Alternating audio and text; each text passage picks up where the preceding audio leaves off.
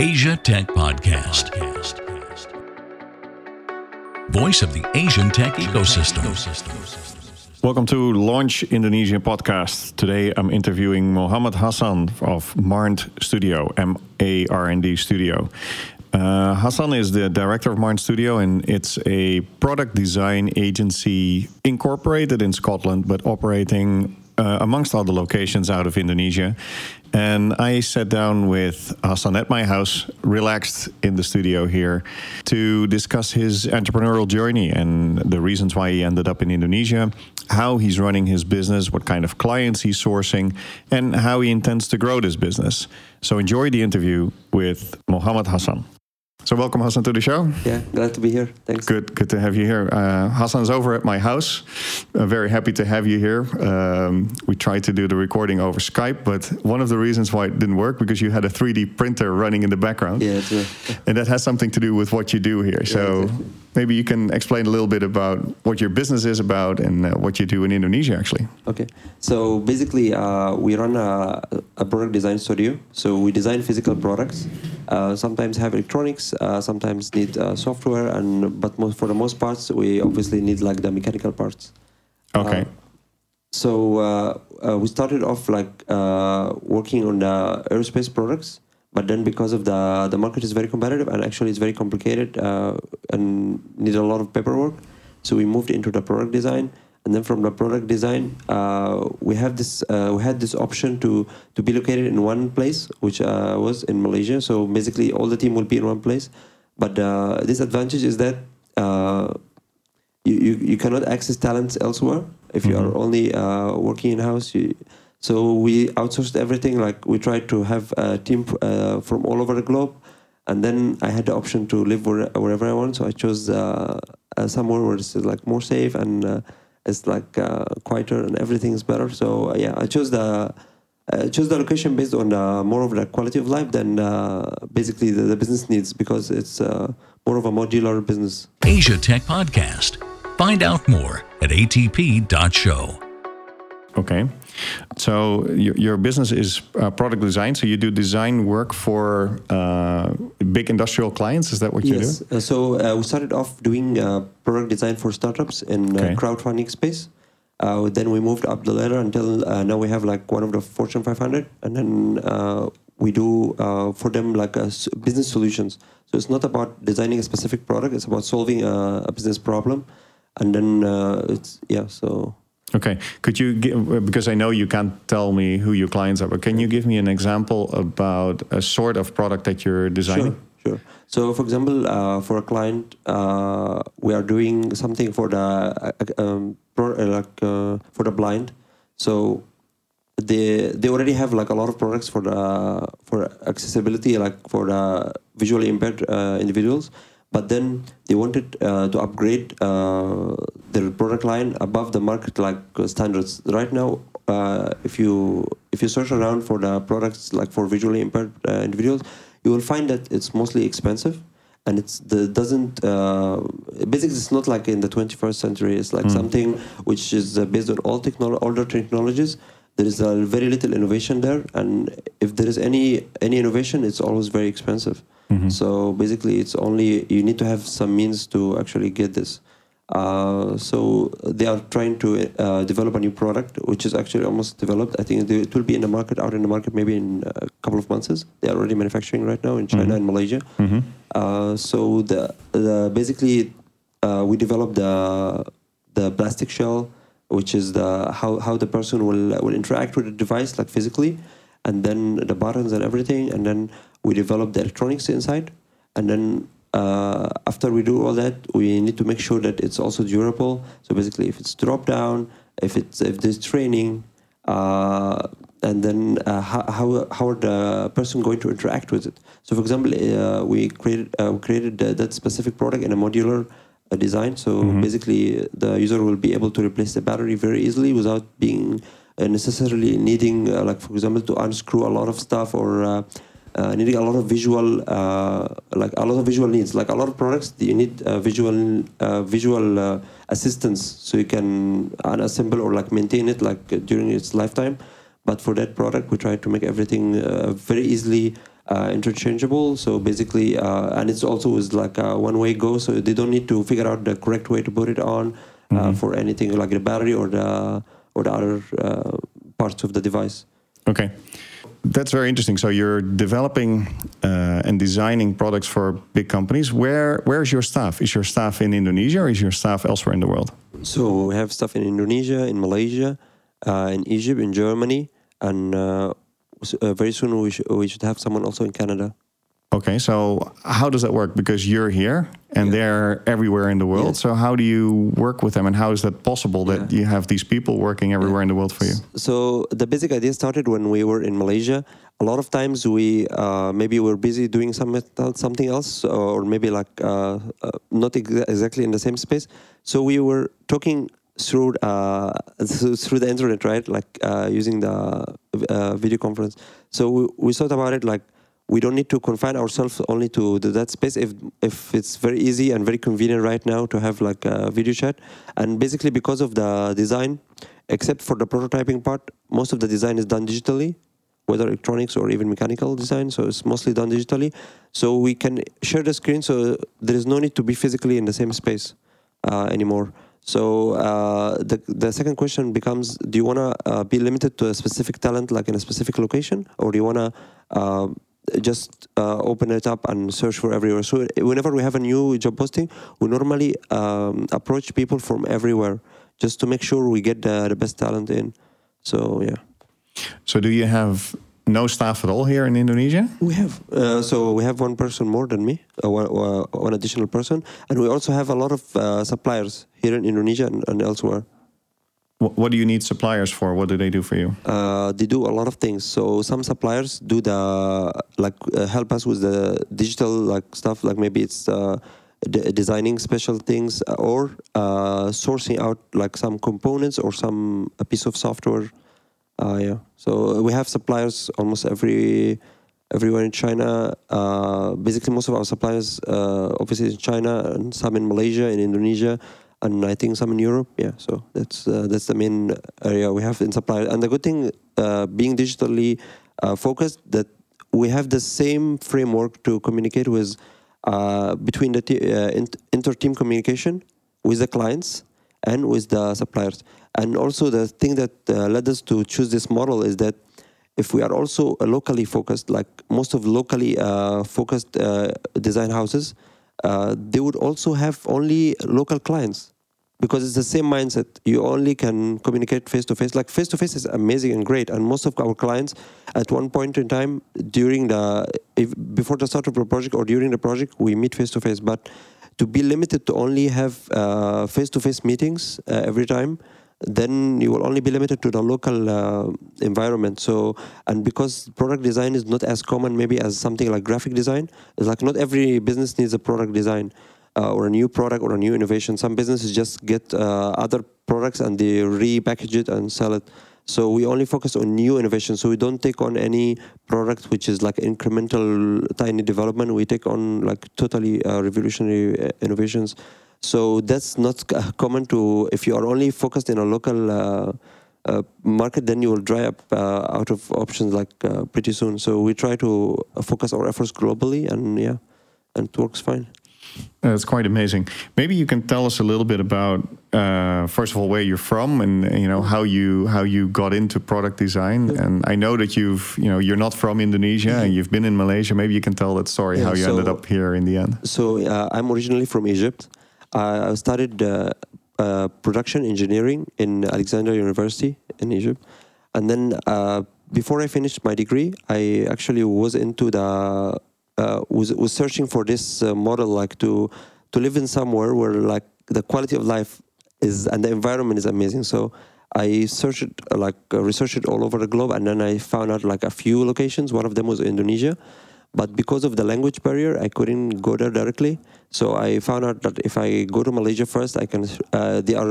English is very common there. I can learn a language there, and then I can move on to Indonesia. So that was my plan all along. Maybe I think about 10 years ago. Why Indonesia though? I mean, there's other nice I'll tell you, countries. because first thing, for example, in Egypt, we don't have that harsh of winters, but we still have winters, and you have to, like, it's complicated. I don't like to be like restricted with a lot of clothing and stuff. So I like to be a bit free. So I like to have summer all the year around. That's why I chose this this location. But then I chose Indonesia over other countries in the region because of its sheer number, like, of growth opportunities. So if you look at, because I'm more like manufacturing oriented, or like more to engineering oriented. So if you look at Indonesia, it's like one of the leading in the region, if not the biggest. Like maybe some other countries have like a cluster of specific niches. Like for example, Singapore, they have like a design niche. But for Indonesia, because of the size and also of the talent, it's the landscape of the manufacturing is amazing here. It's similar to China. So basically, if I didn't choose Indonesia, maybe I would go to China. But the thing is, China, then I will go back to the weather thing. And yeah, and because of the internet, I thought like in the future, I didn't thought like it's gonna be like as good as it now. But I thought like in the future, it wouldn't matter exactly where are you. So basically, you just can choose wherever you want to be.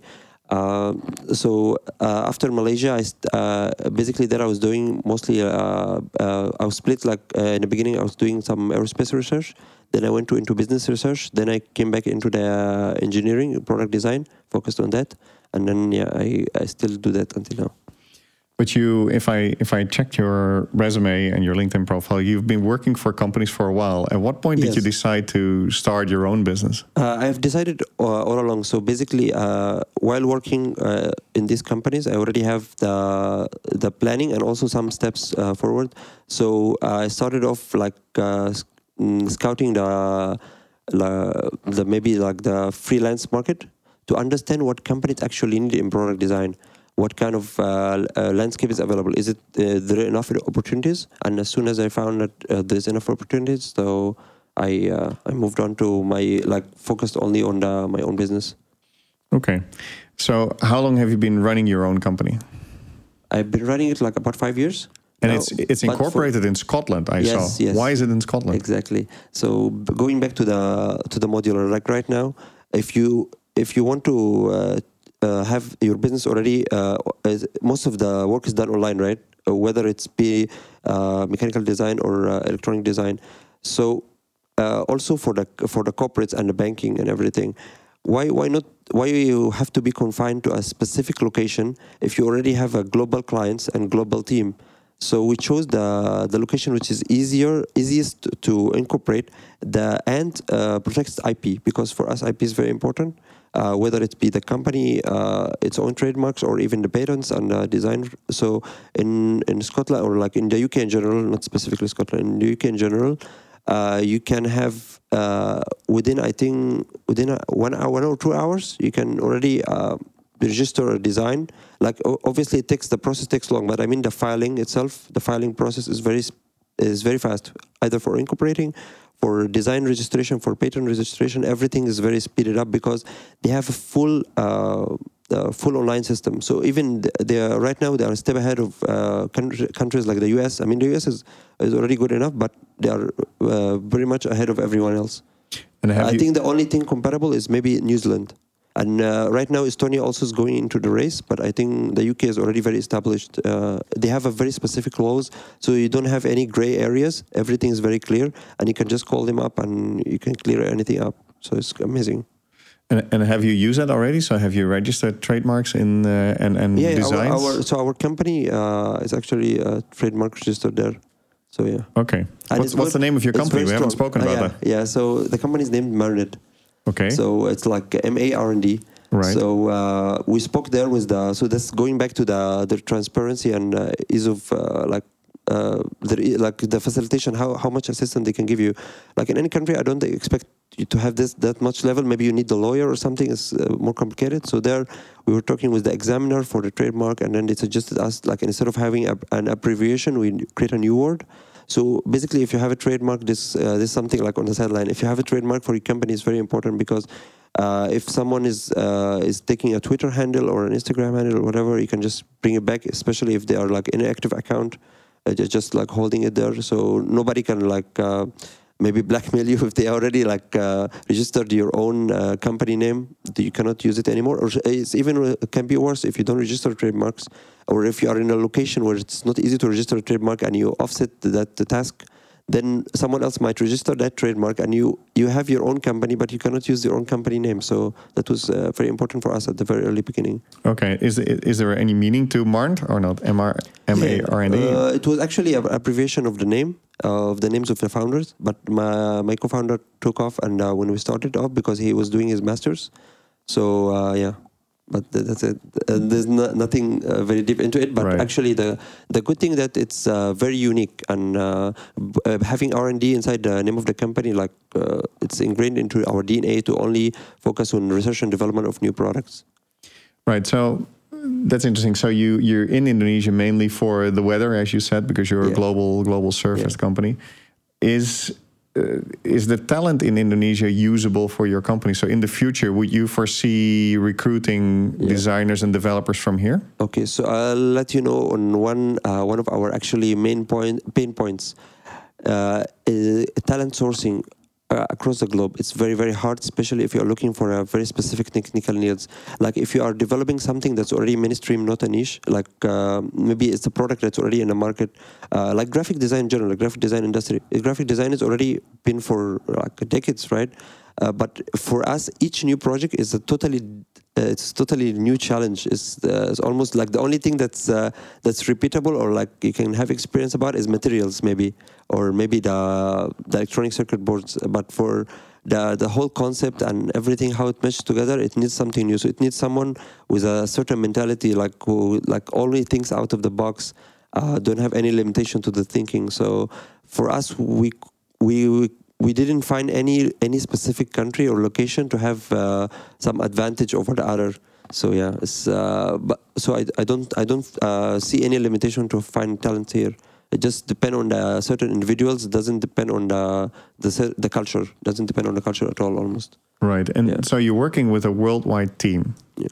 For projects going forward, would you, because the certain people that work in that team now have experience working together, right? Yes. So would you reuse the same team for future projects because they know? Yeah, we always do that. So basically, most of our team, because also our projects are not our work is very innovative, so it's not like a routine work. So we normally we tap into each of the team skills depend on the project. So yes, we use the same team, but maybe at different levels. Like someone will be very good at developing the concepts, theoretically. Someone else will be good at drawing the concepts out. Someone else. So everyone have their own skills. So yes, they are. We have the same team working on each and every project, but not maybe in a different order or depend on different skills. And also, because of new products, we have a lot of new challenges. So sometimes, or even most of the times, we need to outsource. Consultant talents. So basically, we will go if we are, for example, working for something that is to be used in salt water or like in the sea or offshore. So we will ask someone who have been there, who has have a few decades of experience in that field, and then they will be giving us the knowledge maybe on a daily basis. Like we'll just work with them for a few days just to make sure the design is compliant with that environment, for example. Would you still call yourself a startup, or are you beyond that at the moment, do you think? I think we are just a little ahead of the bootstrapping and startup phase, but I think we're still a startup mentality because because I think in the future, ultimately, to go outside from the startup, you will need to have an in-house somewhere, even though you still maintain the same modular structure. But you still need to have some location, which is you have for example, right now, some of our teams will have a workshop. We have small workshops scattered, so each team member will have works depend on their needs. For example, someone is working on a mechanical prototype, so they'll have their own workshop for that, and then someone working in electronics, they will have their own workshop for that. So I think at least there will be a cluster headquarters, and then there will be still this modular team working to support this headquarters. Then workshop, you mean like somewhere where you build the prototypes, or? Yeah, somewhere where we like assemble, like build the whole prototype, and then maybe the others are just like only assisting that place. But right now we still can function with this modular structure. Right. Have you raised any investors in the company? Actually, we thought about it in the early beginning, but right now I don't foresee any need for that, because the thing is, with investment, normally if you need capital, but most of our expenses are just like staff salaries and the cost of materials.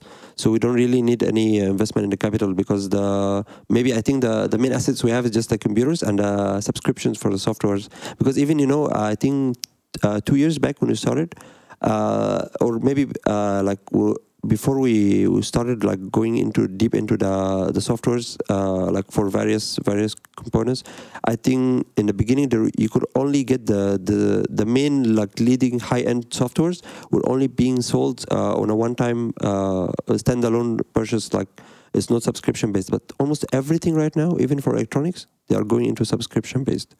So there is no need to have any capital involved. And how do you do your marketing? So how do clients find you? Because it's a very niche kind of specialty that you're doing. How do you make sure that people come to you and not to your competitor? Yeah. So we experienced it with a lot of things, but the thing that we found the most useful is actually SEO. So so that because mostly when we work with bigger companies, they would have their own research teams, so they will scout all the design studios, and then they will see who is more relevant to their needs. And because we do something that's very niche, like actually it might seem very common to have a design studio, but most of design studios across the globe, even bigger ones, like I don't want to mention names, but like the very big ones, which do work for big companies, the big known companies for design specifically, one company specific. So they would do more to the aesthetic design. They would have engineers on the team, but they would do just a very fine tuning to the aesthetic design to make it compliant with the maybe electronics that's gonna be put inside, or the mechanical parts, or the user interface. Mainly they are focused on the user experience rather than actually how the product works. So yes, that's very great, but if you focus only on one area, then you leave for your clients, you leave for them the job, like the dirty work, right? Like if you call it that way, like to do all the engineering and all the complicated stuff, which is actually might fail. So they focus on the stuff which always succeed, because if you do something that aesthetically looks good and the client says, oh, it looks great, then it's the project is a success for you. But for the client, then they have to figure out all the engineering stuff. So for us, we provide business solutions. So basically, the client will come to us with a problem, be it in-house or sometime in their market, like in their market segment they are targeting. They have this problem. It might be the cost of the materials being used in the other competitors' device or their own devices very different. So we try to challenge the whole concept. So when we do that, we have a lot of engineering and a lot of dirty technical work, like a lot of really hard work to do. And a lot of times it fails, right? So it needs a period of development in which you spend a lot of hours, a lot of hard work just to make it work. So that's what we are competitive at. So a lot of our competitors, or like so-called competitors, they just focus on aesthetics, and that's where our clients find us to be a good fit for them. So who pays for the experimentation? Is your client paying you on an hourly basis, or is it a fixed fee for a project? And if you need more iterations than you thought, basically it's a cost for you. Who's paying for that? Because of our experience, luckily we already can estimate from the problem how long it's going to take to develop it. So we factor in all the failed experiments and all that. So basically, and then we suggest give a proposal to our client, and then if they accept, then we do all this stuff. And normally, I don't recall any time we have actually missed the deadline from like our side. Like for example, sometimes the client during mid-project, they have like change of plans, like they drop a project or like go to a different product. They ask us to work on a different product because of market changes or maybe management decisions. But from us, because of we work in a also structured process. So even if there is failure, but if you work it through a structured process, like let's say for example you are working on developing a pen. So a pen will have, so maybe it's a very radically new pen, but it must have like ink, right?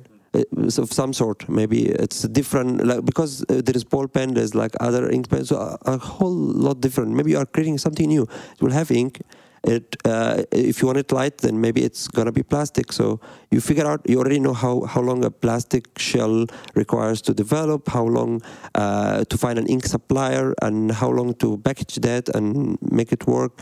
So then we factor in all these failures, like how many iterations it will take, and then it normally works out. Because also we can always put in more hours in if we see that it takes longer time, so we can meet the deadlines. So usually you sell your project on a fixed fee, fixed time kind of. It's not fixed. It's project on project per project basis. But I mean, but yeah, it's fixed. Like in the beginning, we already decide, and this is also very comforting for our clients because they don't need to worry about as I said, the technical work, the technical headache, and the risk for that. And the second thing, they don't need to worry about extra charges or extra time because most of our clients, the main thing they focus on time also. So if we said they're gonna finish by that date, they don't wanna overshoot that date because usually they have like other things planned, other like launching the product or whatnot. So from your clients, how many of those are, like maybe percentage-wise, how many of those are like established large industrial companies and how many of those are really startups that are really trying to do something new? For now, we have, I think, about 60% established. Yeah. We try actually, in the beginning, we were focused solely on startups. Now we try to transition into bigger companies. Because for startups, yes, most of them will have very radical new products. So it's very exciting for us and for the team. But the drawback is most of them don't have experience working with like consultancy or other or agencies. So they will be micromanaging the project and also they want to be involved because it's like their heart and soul. So that actually is counterintuitive when you are developing something that's technical, like have a lot of technical aspects. Then you want to be focused on the technical aspects. Yes, the client is involved in aesthetics and all that, but if during the technical aspects you have change of heart and all that, it doesn't work. So bigger clients, they are focused on business goals. So as long as you're gonna solve the problem, whether aesthetically or like functionally for the product, then it's okay for them. So and it's okay for I mean it's better for us to focus on the product than to focus on discussions mid-project. Yeah, I understand. You were mentioning that one of your most important marketing channels is SEO. Mm-hmm. Since a lot of your work is under confidentiality agreements, I can understand. I mean, how much of things can you share in public to attract other clients? For instance, if you work for a mining company and you develop a part of a drill, for instance, that would be very interesting for another mining company. Yet you cannot say that I'm working for Shell to develop a thing for mining. So the thing is, for our clients, they come to us because of this specific thing that we do the technical work and they don't have to deal with that headache. So we don't need to share a lot. We just share this information, and then after the first meeting, they obviously can see the technical experience and what we can do for them. So it works out. So we don't need to share. I think in the future we try to share like some articles on the blog to get like more high ranked in the search. But I think that's the basic niche because if you search for all other competitors, most of them you will find out that they don't do this. When you dig deep, you will find that they don't do this technical thing. And most of the prospect, obviously they will email us in the beginning and then they will find out if we can solve this problem or no. So if they go to somewhere else and they tell, oh, can you solve this problem? We say, sure, we can develop a good looking product and then we will refer you to someone else to do the technical work for you, or like you can do it, you can search for someone to do it or something like that. Yeah, well, what you're saying is that the real power is in integrated design, right? Yes. So the functionality needs to be as good as the design itself. So it's like almost A to Z. So yeah, so that's why the clients are very happy to have a very low risk because they just pay the deposit and then we do the project for them. So it's a very low risk for them. Besides this design company, MARND, what other interests do you have? Do you have other business interests? Do you have other things that you do in positions that you hold? So I think the most interesting thing to me right now is actually the business itself. Like managing the business. Like in the beginning, I thought it's like going to be a headache, but actually it's became an interest to me. So I now read a lot of business books, and I try to understand, especially like if I read biographies like about Ford and others. I can. It's very inspiring and amazing. So yeah, it's the journey itself is amazing. So that's more the business side than the design side. It is. Yeah. And what are your goals then for that business? Where do you want to take this company in the next 5 years? Well, in the next 5 years, hopefully, we plan to develop like a more. So basically, our process is developing, because as we are developing also innovative products, we are developing our process into an innovative structure in a way that it's much more faster, because most of clients they have the resources and they are willing to add more to the project, but the only thing that's limited for everyone is time. And the problem with development everywhere is that it's very time constrained. So even very, very big companies like Apple or whatever, they take like between 5 and 10 years to develop a single project. So they start from the scratch and then develop it further. So we try to develop our process in such a way that the project can be much faster. So right now, I think it takes to develop a product from scratch, like a new product, depending on the complexity, anywhere between 6 months to 2 years. So 2 years would be if the product have like 3 elements, like mechanical, electronic, and also software. But if the product maybe have only mechanical and electronics, maybe it only takes 1 year. If it have only like mechanical, then maybe it's like 6 months. And the problem with development is that it's limited not only by the process, but also by the manufacturing ability, either for prototypes or even for communication and sourcing from the suppliers, because obviously you cannot manufacture everything from scratch inside the product, otherwise it will be a waste of time. So you try to source as many modules or product, like a simple thing as a fastener, right? You still need to wait a couple of days for it to arrive as the specific dimension. So this stuff we try to find ways to eliminate this wasted time. So hopefully within 5 years we can grow, like be first thing, the brand. We want to make we want to have exposure, better exposure for the brands. Like right now we only have like one Fortune 500 company. Hopefully we have like a lot more later. So yeah, something like that. And is the growth of your business limited to you, or do you think that if you get more involved in the business side of it and less in the design side of it, you can be the one that grows the business with the team that you have? I think ultimately after 5 years, hopefully I wouldn't be directly involved with the business like on a necessity basis. I will be just only like maybe as a designer. I would prefer that, actually. Even though I love business and it's becoming more and more interesting for me, I would be more glad to be like involved on part-time basis on the product, and then I will be hopefully developing something else in the future, like also related to design. Maybe like a future I will focus on one single product we developed in-house, and then I will try to grow that like into a separate company. Okay, very interesting.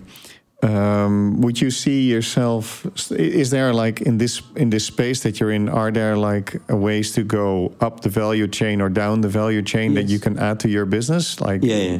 So right now, basically, if you want to work, it starts from the technical work. So if you only do basic stuff, like for example, maybe.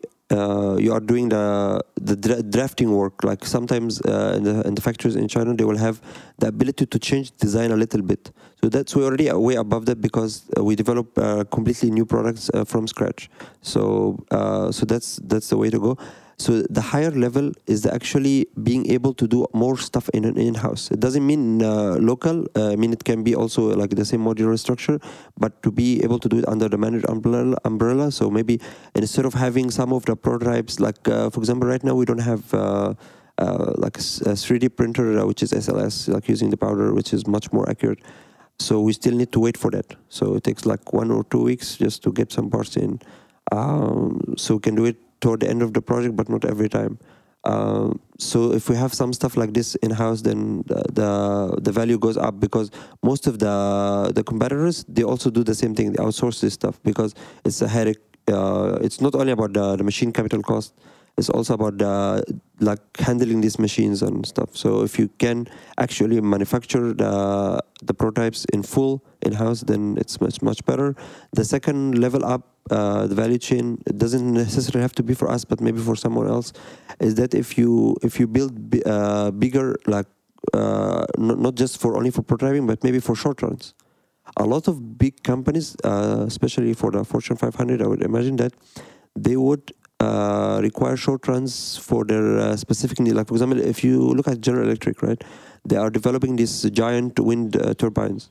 So these wind turbines, they don't need to, if they need a single part for each wind turbine, they don't need to manufacture like hundreds of thousands of that part. They just need to manufacture a number equivalent to the number of wind tunnels wind turbines they are installing. So basically, if you are capable, if you are a design studio, but also capable of producing the short run, the risk for this bigger company to employ you or to give you the project, award you the project, will be very minimal, because then they give you the idea, the problem, you give them the whole thing, like totally from A to Z, like 100%.